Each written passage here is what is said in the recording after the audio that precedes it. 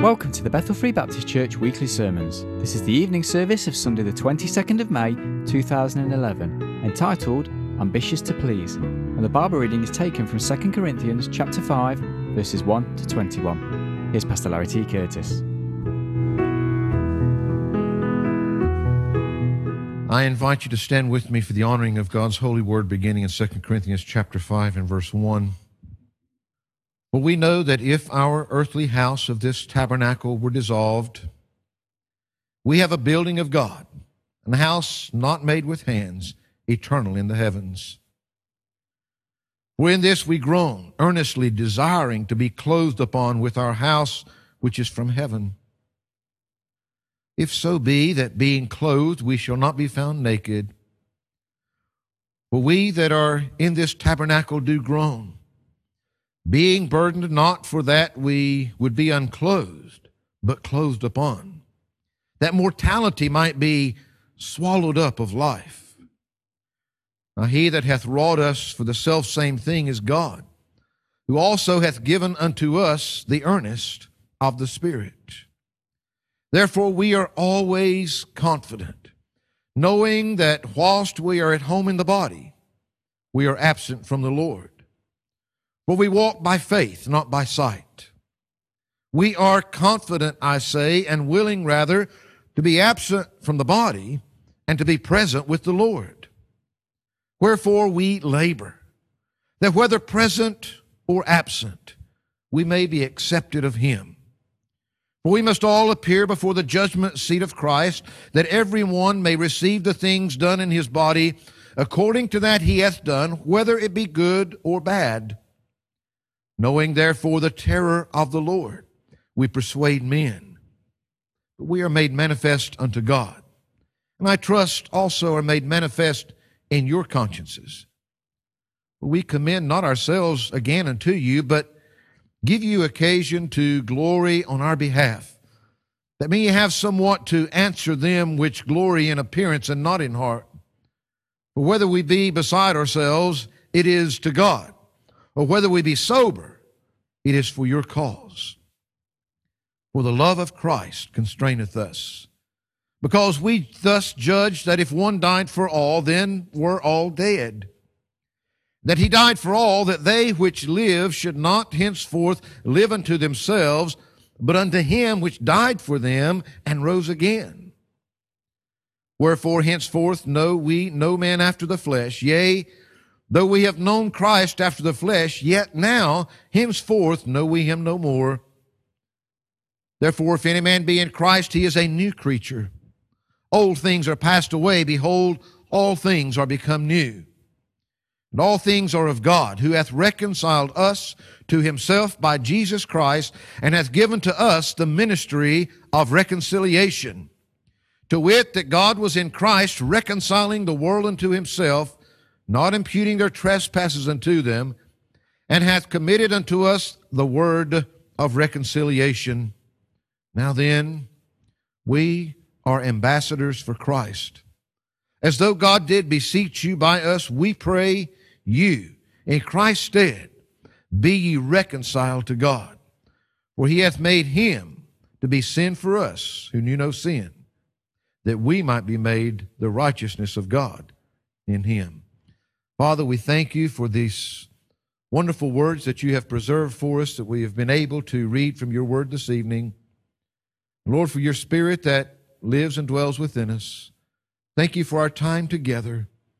And now as we look into these verses, we pray, Lord, that your hand would be upon us, that you would speak to us as only you can. Father, I pray, you know why that you laid this passage and these words upon our heart. You knew exactly who would be here this evening. You know the hearts of each one. May you do the work that only you can do for your glory and your glory alone. In Christ's name we pray. Amen and amen. Well, the Apostle Paul, in beginning his writing here in chapter 5 of 2 Corinthians, we find that he begins with this wonderful, glorious thought that we have that, of course, these temporary houses that we are living within, these bodies that we have here, they're only temporary. One day they're all going to dissolve and they're all going to be gone. But we have the promise of a permanent house, a permanent dwelling. And of course, we have no fear in death, because whenever this temporary tent house that we live in here, when it dissolves and when it's gone, He's assuring us that to be absent from the body is to be present with the Lord. So we have that great promise. And with that in mind, I want to direct your attention down to verse 9. Because of this great promise, because of what we have, because of what we've been given for all of eternity, he says, wherefore we labor. This is why we labor, that whether present or absent, whether in this body or out of it, we may be accepted of Him. The simple thought this evening is ambitious to please. Most of us know what ambition is. We know what it's like to have goals, to have aims, to have ambitions, to do this, that, or the other. Well, as we think this evening, how important is it to you in everything that you do, day in and day out in life, as long as we're in this? In other words, he's saying it doesn't really matter whether we're in this body or out of it, whether we're on earth or in heaven. It shouldn't make any difference in this. He says there's a reason why we should be ambitious to please God. He says, wherefore we labor. The word that's translated we labor there from the Greek literally has the meaning of to love what is honorable. To love that which is honorable. It carries with it the idea of this is why we make it our aim. We make it our ambition. There is a desire, something deep within us that loves to do that which is honorable to God. That's what's important to us. That's our ambition in life. He's talking about that this is what his life is all about. This is what he's laboring for. This is what he's working for. This is his aim. This is his ambition in life. Many of us have ambitions to do a lot of things. But he's putting all these earthly things aside and he says, this is where my focus is at. You see, as believers, it's easy for us to get our eyes on these temporal things, on these temporal bodies, on the things that make this temporal body feel good and happy. But what he's saying here is that we need to get our focus on spiritual goals, those things that are honorable before God. Of course, it's worthy to note in that thought that whatever we do in this life, there's some of you that are going to have to go to work tomorrow. Because if you don't, the bill man won't be very happy with you come later in the month. Some of you are going to have to go to school tomorrow. Because if you don't, nobody else is going to do your work for you, and you're not going to get that passing grade that you need. Some of you are going to have to clean house and cook meals and take care of people and do this and do that. There are things that are required of you.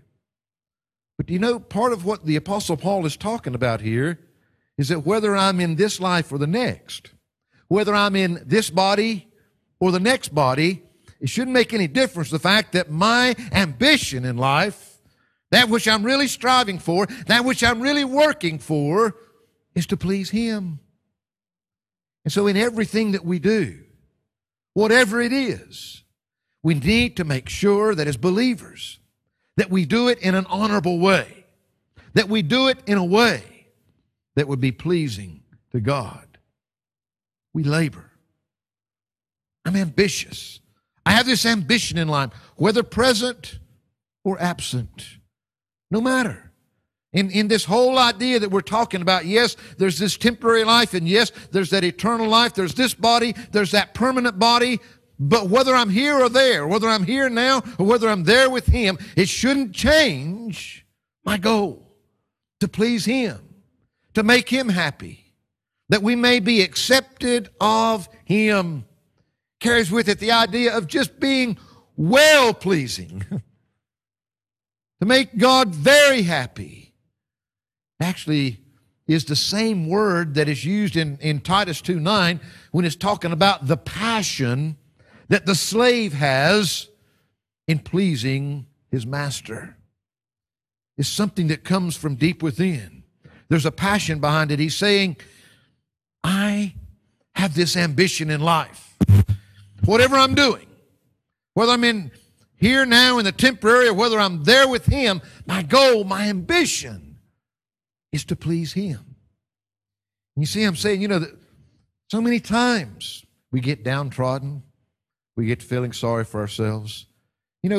Life can be pretty boring if you don't have any goals, if you don't have anywhere that you're going, if you don't have anything that you're working for, wherever you are in life, however young or however old that you are.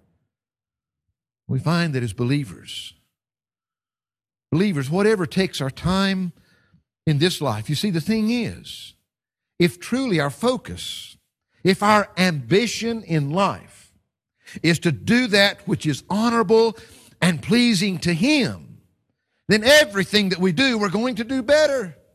We're going to be happier at it. The Bible tells us in another place that whatever we do, do it as unto the Lord. Doesn't matter if you're doing it for an old cranky boss that you don't even like working for. Do it as if it's God Himself, the Lord Himself that's asked you to do it, and you're doing it for the Lord. You're doing it with a smile because you're doing it in an honorable way. We find that this is where I take this phrase, and it's not stretching what he's saying here, ambitious to please. Because I believe this with all my heart this evening. I believe that if you can truly set your goals and your focus on pleasing Him, if your ambition in life, if your aim in life, rather than to please man, rather than to do well here, if you set your true ambition, your aim at pleasing God, you'll do all these other things better, and you will be the one that in the end will be much happier and much more satisfied. Do you know what?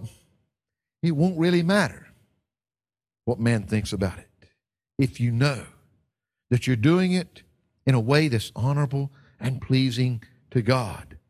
Then man's rejection and man's criticisms and all those things, though we don't like those things, they won't get you down so much when you know that He's pleased, that what you've done is truly honorable and pleasing to Him. This is what Paul was working for. He didn't care. It didn't make any difference. Yes, he's pulled between these two ideas of staying in this world and going on to the next. He's got this part of him, just wants to be here. I mean, nobody usually wants to just punch the checkout button and go right this second if they've got a choice.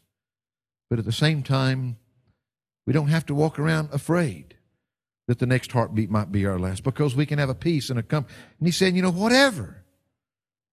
Forget that. The simple truth is that our ambition, our aim, our goal in life should be the same. What we're working for, what we're aiming for, what we're striving for is that which is honorable, that will well please Him, that will make Him happy. We find that as we look at these next verses, I just want to give you 3 simple things that he says here that should be motivation for us in being ambitious to please Him. The first one, in verses 10 through 13, we should be ambitious to please Him because of coming judgment. Coming judgment. That's part of it. He says in verse 10, he gives the 4. Why? Because we must all appear before the judgment seat of Christ, that everyone may receive the things done in his body according to that he hath done, whether it be good or bad. We're all going to face the Lord one day with our lives. There's no question about that. We're going to face Him not with whether, we're not going to be at this judgment to face Him with whether we're saved or not saved. That's got nothing to do with it here. We're facing at this judgment for the crowns, for the rewards, for that which we have accomplished in this life, for what we've done, for how we've lived our life, for what we've done, whether it's something that is worthwhile or something that's useless. You see, it's only those things that are done for Him that are going to last. Those things that we do for the flesh, those things that we do selfishly, they're all the wood, the hay, the stubble. They're going to be burned up anyway. They're not going to amount to anything. What he's saying is, Paul's saying, wow, if we're going to stand before the Bema seat one day, that ought to motivate us to want to please Him. We're going to stand there and we're going to give an account. We are accountable for the life that we live, for everything that we do, for every idle thought that we have, for everything that goes on in our life. We are accountable to God for it. He said that ought to give us cause to want to stand there to please Him. It should be a great motivational truth. People get out here and they go to all these motivational seminars and everything to get motivated to do all kinds of things. I'm saying if we could get our ambition in life set to please Him, to do everything we do in an honorable way that would be well-pleasing to our Lord. He says the Bema seat. Now, the Bema seat, the word that he's using here, Bema is what he uses in the Greek when he talks about, it's the judgment seat of Christ. He's using this Bema seat. And the Bema seat was an elevated platform that was something where that both the athletes went to, where they were awarded their crowns, their awards for the races that they had won. And of course, it was also the place that the judges and the magistrates set to dispense their judgment upon the people and the things that they did. Now, Corinth had a Bema seat that sat right in the square. These people knew and understood exactly what Paul was talking about. He says, we ought to be ambitious in our lives to please God, first of all, because one day we're going to be at the Bema seat, which they knew exactly what he was talking about, with the Lord Jesus Christ Himself. The judgment seat of Christ. The Bema seat of Christ. Now, it's interesting as you start reading different writers and different commentators as to exactly what his great emphasis was here. Some think that the emphasis was upon the fact of the awards, the crowns, because that was what took place at the Bema seat as well. You know, they would run their Olympics and they would win their races, and they would come and they would be recognized for what they had done right, and they would be awarded these crowns for the judgment. Well, I think the thing is that in the end, it's all one and the same. We're not there to be judged. We've got to recognize, if you are in Christ, there's no sin that's going to be present. That's an impossibility. Your sin is under the blood if you are in Christ.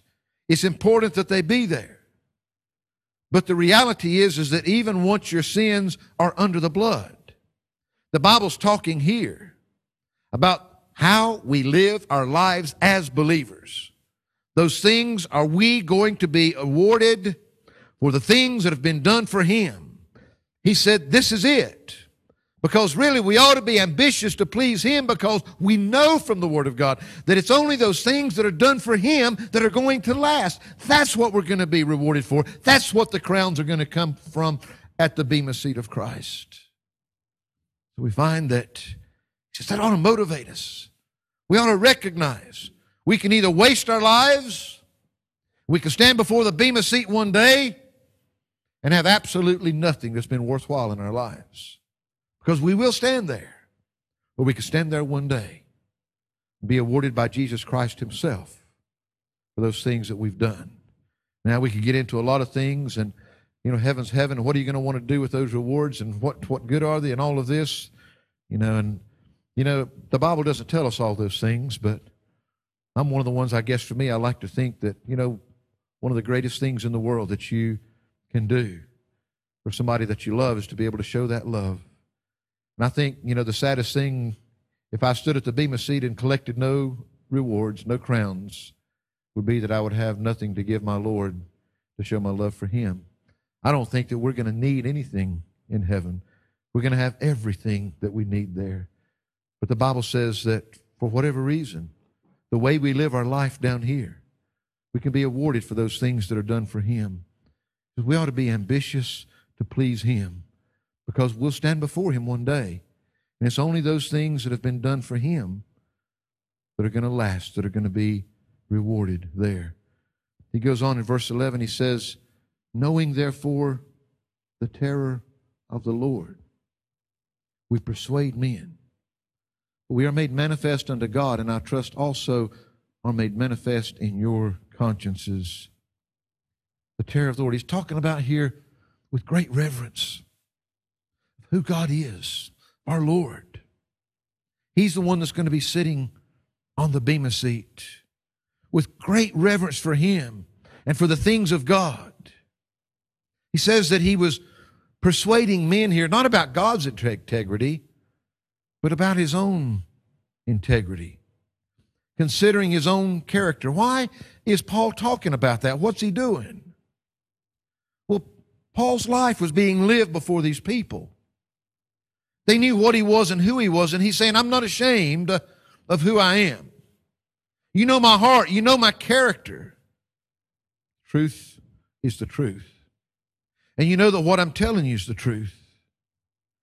But of course we know that also in Corinth there were many, many false teachers.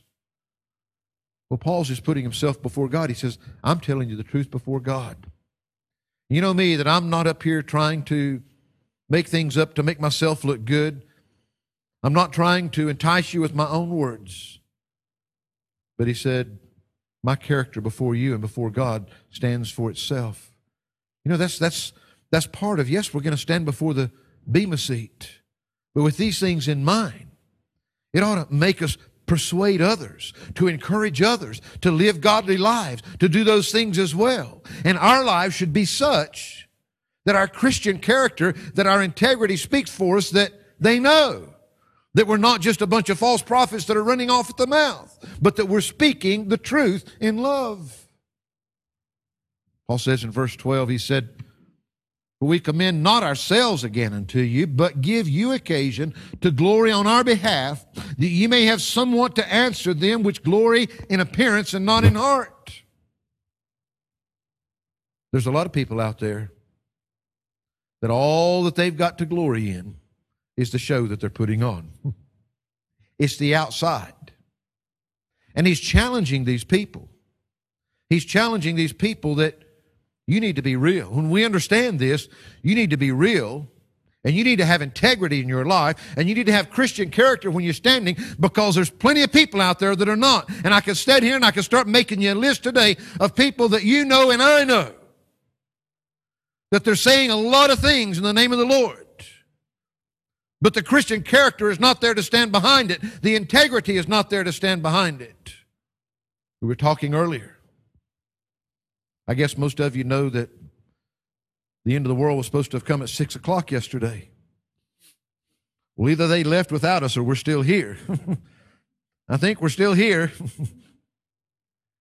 And I say this not to make light, because, you know, one thing that I said about that is that by the same token, there are a lot of people, and some of them undoubtedly are brothers and sisters in Christ, that have been taken in by this. They've been susceptible to this. I heard yesterday, and I don't know for a fact, I heard it, on the news. They said, well, this guy's not so dumb after all. What's going to happen if it doesn't happen? They said, well, just his family radio station that he calls it, that he's got there, that it's worth something between $75 and $125 million. The people have been sending their life savings, sometimes hundreds of thousands of dollars, to make sure that this message got out. Some of those people maybe were not Christians, but I'm sure some of them were. The simple truth is, there are a lot of people. I don't know that man's heart. I don't know how badly that he was self-deceived or that he was doing the deceiving. I simply know that if you were grounded in the Word of God, that it wouldn't matter when somebody come along like that, whatever their intentions are, that you'd know clearly from the Bible that, yes, we ought to be looking for our Lord right now before this service comes to a close. Today, not tomorrow at 6 o'clock. We ought to be looking for Him today. We don't know the date. We don't know the time. And they can try all the formulas to try to work it out. The Bible says only the Father knows that. And I believe that. But he tells us there are signs that we can look at and that we ought to be able to know when that time is coming. Well, you got to be blind as a bat to look around this world now and not recognize that, wow, it can't be far off. It can't be, because the signs are there. And he says, when you see these things, you'll know that it's coming. I believe that with all my heart. But you see, people that are not grounded in God's Word, and this is part of what the Apostle Paul is talking about here. He says, you know that I'm not a charlatan. You know I'm not one that's just all show on the outside. You know me. You know my heart. You know my character, because he's lived a life before them. You know that this is the truth. He goes on in verse 13. I like what he says here. For whether we be beside ourselves, it is to God, or whether we be sober, it is for your cause. Beside ourselves. You know what it really meant there? You know what that term was used for? To be out of your mind. To be completely bonkers. To be out of your senses. In other words, yeah, a lot of people are going to think that I've gone around the deep end. A lot of people are going to think I'm bonkers, that I'm crazy. But it's all for God. I'm going to stand for it. Doesn't matter what they think. Doesn't matter if they think that I've lost my senses. But then he talks about the sobriety for their cause. I'm being sober, serious, earnest, honest for you. Yes, a lot of those people out there are going to think we've lost our mind. But he says we ought to be ambitious to please the Lord. It ought to be something that makes us happy, that we get excited about, that we want to live our lives in a way that will honor Him and please Him. First of all, because of the coming judgment, because of the bema seat, because that we're going to stand before God, we're going to give an account for what these lives have been, and you know that's the truth, and knowing that, and knowing the Lord, we ought to be out there persuading men. Not just talking about the gospel there, but I believe persuading men in these very truths that he's talking about here. We ought to be persuading people the kind of lives, how important it is to get our ambitions, our aims, our goals set on heavenly things. Because we're not going to miss anything on this earth. When we get those right, our earthly goals will be as they ought to be.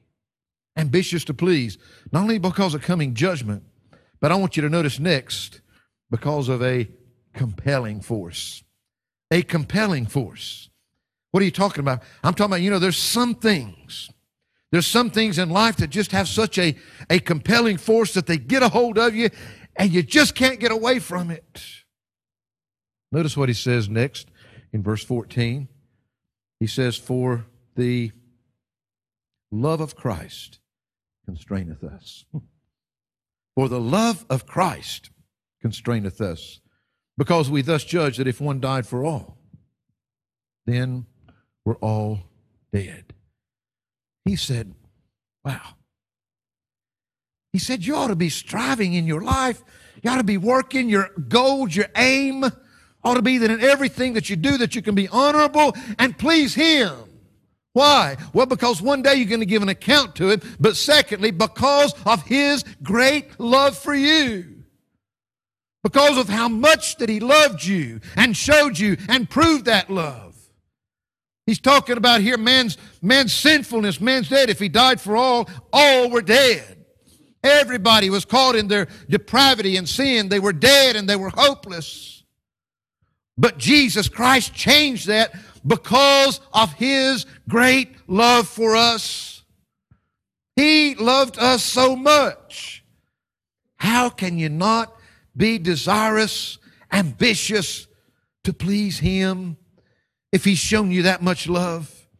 He says in verse 15, and that He died for all, that they which live should not henceforth live unto themselves, but unto Him which died for them and rose again. There's only one reason you're sitting there alive this evening. That's because of Jesus Christ. Because He loved you so much that He was willing to die for you, that you could have life. And He's simply saying here, the life that you've got is only because He was willing to come and die for you, because He was the one that rose again to give you that life. The only life you've got is because of Him. So you shouldn't be living it for your own selfish reason. You shouldn't be living it for yourself. You should be living it for Him. He says in verse 16, wherefore, henceforth, know we no man after the flesh. Yea, though we have known Christ after the flesh, yet now henceforth know we Him no more. What's he talking about, not knowing Christ anymore? When you consider Christ's love for you, when you consider what He was willing to do for you, when you consider what He accomplished for you when He died upon that cross, when He rose from that grave, He's saying, when you consider that, though, yes, He came to this earth as a man in flesh, and though, yes, we saw Him as a man on this earth, He's saying now, after what He did, it's impossible to see Him as only a man again. It's impossible to look upon Jesus Christ and out of His great love, what He accomplished for us, and not know Him for who He is, which is God the Son, God Himself. You see, we know we ought to be ambitious to please Him. Not only because of a coming judgment at the Bema, when we stand there and give an account for our lives, but because of this compelling force of Christ's love. His love for us. Him loving us so much. And in everything that He did, us recognizing that it wasn't just a man. It was God that did that for us. He reached down and loved us when we didn't deserve it. He reached down and did everything that was necessary so that you could have this life. Now, He said, that ought to make you ambitious to use that life for Him, not for your own selfish needs, not for your own selfish desires, not for what makes you happy. We talked about all that this morning when we talked about the life in the Spirit. We can have a life in the flesh, or we can have a life in the Spirit. Which way are we going to live it? Because we'll all make those choices. I like verse 17. It says, therefore, if any man be in Christ, he is a new creature. Old things are passed away. Behold, all things are become new. Boy, He's made you a new creation. I mean, the old is gone. It's done away with. It's dead. It's impossible. Something is wrong. If you think that you experienced the new birth, but nothing changed. He says you're a new creation. Old things are passed away. Behold, all things are become new. Simple truth is, when we look at ourselves and what God did for us, well, we know we haven't arrived. We're not talking about perfection. That ought to be our goal, our aim, to be holy and to be Christ-like. Problem is, every time we look in the mirror, we see our failings. We see shortcomings. But you see, what he's talking about here, though, is, well, you're not that same person that you were before. You know, if you are in Christ, if because of Christ's love, you've been given this new life, well, He's made you a complete new creation. You've been spiritually born. Those old things are gone, and you're a new creation in Him. There's got to be a difference. You can't be the old person. You might still have to beat the old person down sometimes. We talked about that a bit this morning, that flesh. But you're a new creation. There's something different.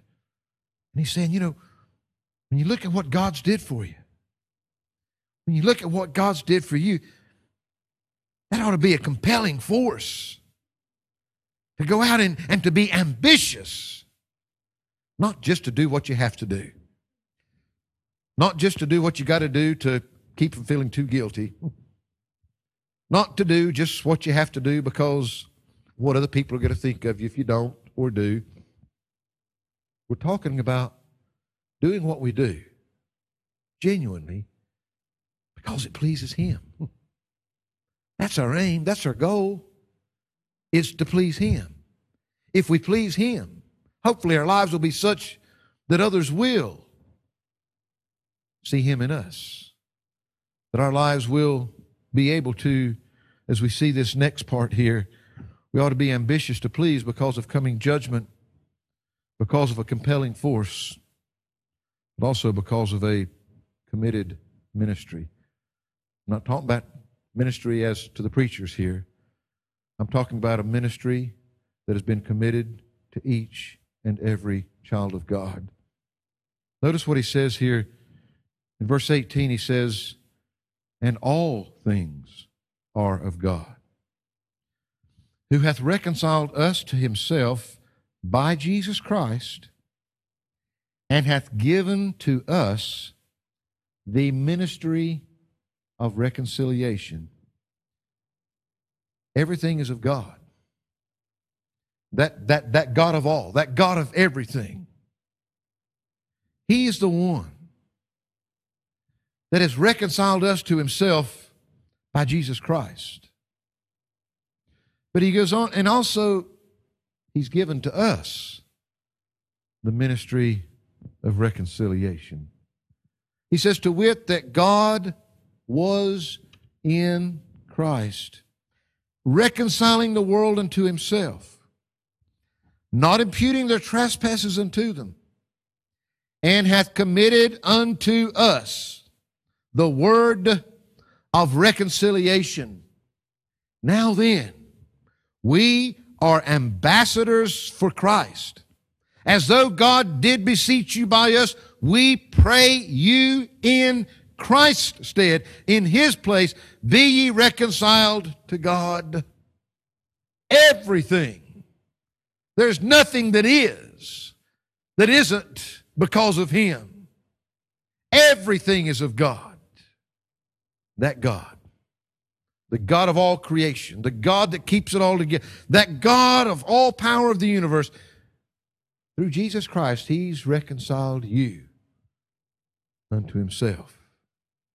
He's done everything that was necessary to make it possible for you and I and any lost sinner out there to be reconciled to Him. And when that happens, He's created us new. He's given us new life. But He's given us this wonderful privilege and responsibility to carry that ministry to others. You see, you stop and think about it. You don't have to be a genius to recognize that, man, after all this greatness that He's done for us out of His love for us, just to keep it to me, myself, that's a pretty selfish thing to do. When you know that your brothers and your sisters and your moms and your dads and your sons and your daughters and your neighbors and those people you work with, those people that you meet, most of the people that you pass on the street, when you know that all of them, they need that same thing. And God has loved them enough that He's paid the price for their sins. He's done everything that they need. But He's given to you and I that ministry of reconciliation to take that word to them, that they can know what God's done for them, that they can know how much that He loves them, that they can know what's there for them, if they'll just accept it. We are His ambassadors. That's an honored position even in our world. To be an ambassador, to be a representative of your head of state in another place. You see, that's exactly what an ambassador is. Wherever he goes in the world, wherever he is that ambassador, he is a direct personal representative of the head of his government, the head of his state. The Bible says he has made you and I to be Jesus Christ, personal representatives to this lost world. Do you realize what an honor that is? As a child of God, he's given you that honor. He's saying, I want you to be my representative in this world. He has committed to us this ministry of reconciliation, which is, folks, the only hope that your friends and your family and my family have. There is no other hope. Paul was ambitious to please the Lord because he was committed to this ministry that the Lord had given him as a representative of Jesus Christ. This ministry of reconciliation, to be Christ's personal representative to this world. Verse 21 says, for he, Jesus, for he hath made him to be sin for us. God has made Jesus to be sin for you and I. He who knew no sin, Jesus. Why? That we might be made the righteousness of God in him, in Jesus. God has committed to us this ministry of reconciliation. We ought to be doing it because God sent Jesus to die for us, to pay for our sins, to do everything that was necessary to take our sins so that we could have his righteousness, be right before him.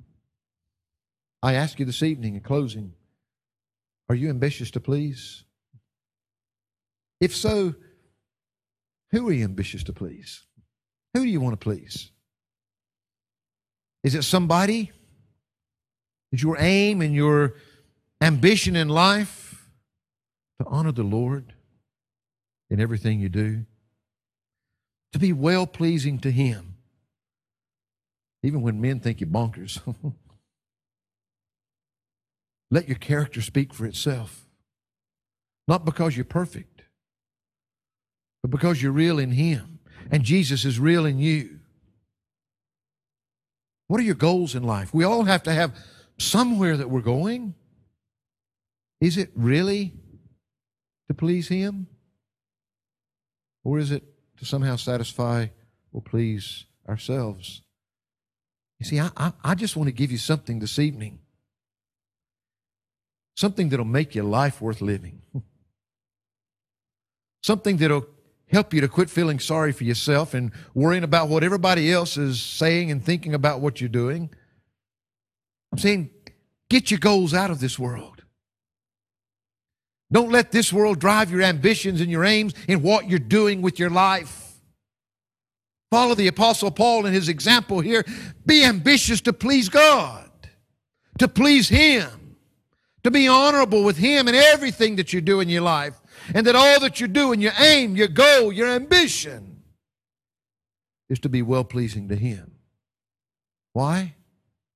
Well, because of a coming judgment, you will stand at the bema seat. Do you want any awards to be passed your way? You will be accountable for the life that you're living. Because of this compelling force of the love of Christ, which we can't even begin to explain or describe. Because of this committed ministry that's been committed to you and I. Jesus Christ has entrusted it to us. He's given it to us. This ministry of reconciliation that he's done all the work. It's through the gospel. It's through what Jesus Christ has accomplished. But do you recognize that it's only when we take our part serious that it can become of any use to them whatsoever? They've got to hear in order to believe. I give you these verses in closing from Romans chapter 10, verse 14 and 15. And yes, I admit, we do have a missions conference coming up in a week and a half. I've been praying much With those thoughts and ideas in my heart and my mind, the Lord laid this passage upon my heart. Folks, missions don't begin. That's why I guess one of those hymns that we sang earlier, Set My Soul Afire, Lord, it's one of my favorite mission songs. You know why? Because it begins here, not out there. Set my soul afire, Lord. Wake me up to the fact that there's millions that are groping in darkness. Set my soul afire. Because that's where it's got to begin. And here in Romans chapter 10, verse 13 says, For whosoever shall call upon the name of the Lord shall be saved. How then shall they call on him in whom they have not believed? And how shall they believe in him of whom they have not heard? And how shall they hear without a preacher? And how shall they preach except they be sent? As it is written, how beautiful are the feet of them that preach the gospel of peace and bring glad tidings of good things. But they have not all obeyed the gospel. For Isaiah saith, Lord, who hath believed our report? So then faith cometh by hearing, and hearing by the word of God. Folks, he's not talking about a pastor, an evangelist, a missionary, that one that's just been called to preach in an official manner. He's talking about here in proclaiming that truth. Jesus Christ himself. He left us this great commission. The simple truth is, out of God's love, he's done everything that every lost person you know needs in order to be saved. But what's the ambition of our life? Are we living in such a way? Is our goals set on heavenly things or earthly things? Is our ambition to please him or to please me or others or anything besides him? Simple truth is, there's a coming judgment when we'll face God with our lives. There's a compelling force if you really stop and think about how much that Christ loved you and what he accomplished for you, what he gave to you when he gave you new life, when he made you a new creature. And he's committed to us this ministry of reconciliation, to take these wonderful, simple truths. He hasn't told you need to be a theologian. He hasn't told you that you need to be able to write a commentary or anything like that. He has told you that you need to be able to be a witness for him. He has told you that you ought to be willing to be his representative. You see, the one thing you need to be able to tell more than anything else in the world is that if you've been saved, if Jesus Christ has truly saved you, you ought to be able to tell somebody else how they can be saved. Ambitious to please. We can get our goals set in pleasing him. There's not anybody under the sound of my voice that can't live a life in such a way that's honorable to him, and that your desire, your goal in everything that you do is to do it in a way that will be well-pleasing to him, in a way that will make him happy, in a way that will honor and glorify him. Father, we thank you this evening, Lord. We know that there's so much in this passage, but we've tried to, Lord, take a few of these nuggets that you've given us here, Lord, to help us understand that simple thought there in verse 9. Lord, that we would be ambitious, that our aim, that our goal, that our work in life would be to please you. Not matter whether we're here or there, in this body or the next, on earth or in heaven, all that we do should be to please you. Lord, I know that if we can somehow set our ambitions and our aims and our goals on that, I know that you can take and use every every life here. Lord, you just need vessels that are willing to be used. Help us not to be so distracted, so tied up in all the things down here, that we don't have time for those things that are the most vital, that are the most important in life. Help our lives to be worthwhile. We know, Lord, that it's easy to get discouraged and downhearted and downtrodden when our focus is all up on this earth and what's happening here and what's not happening here and the good and the bad and all of these things. But, Lord, help us to get our sights beyond this. Help us to be focusing upon what we can do in our life, whatever the circumstances, wherever we are, that we can please you. We can do that which is honorable in your sight. For it's in Christ's name we pray. Amen.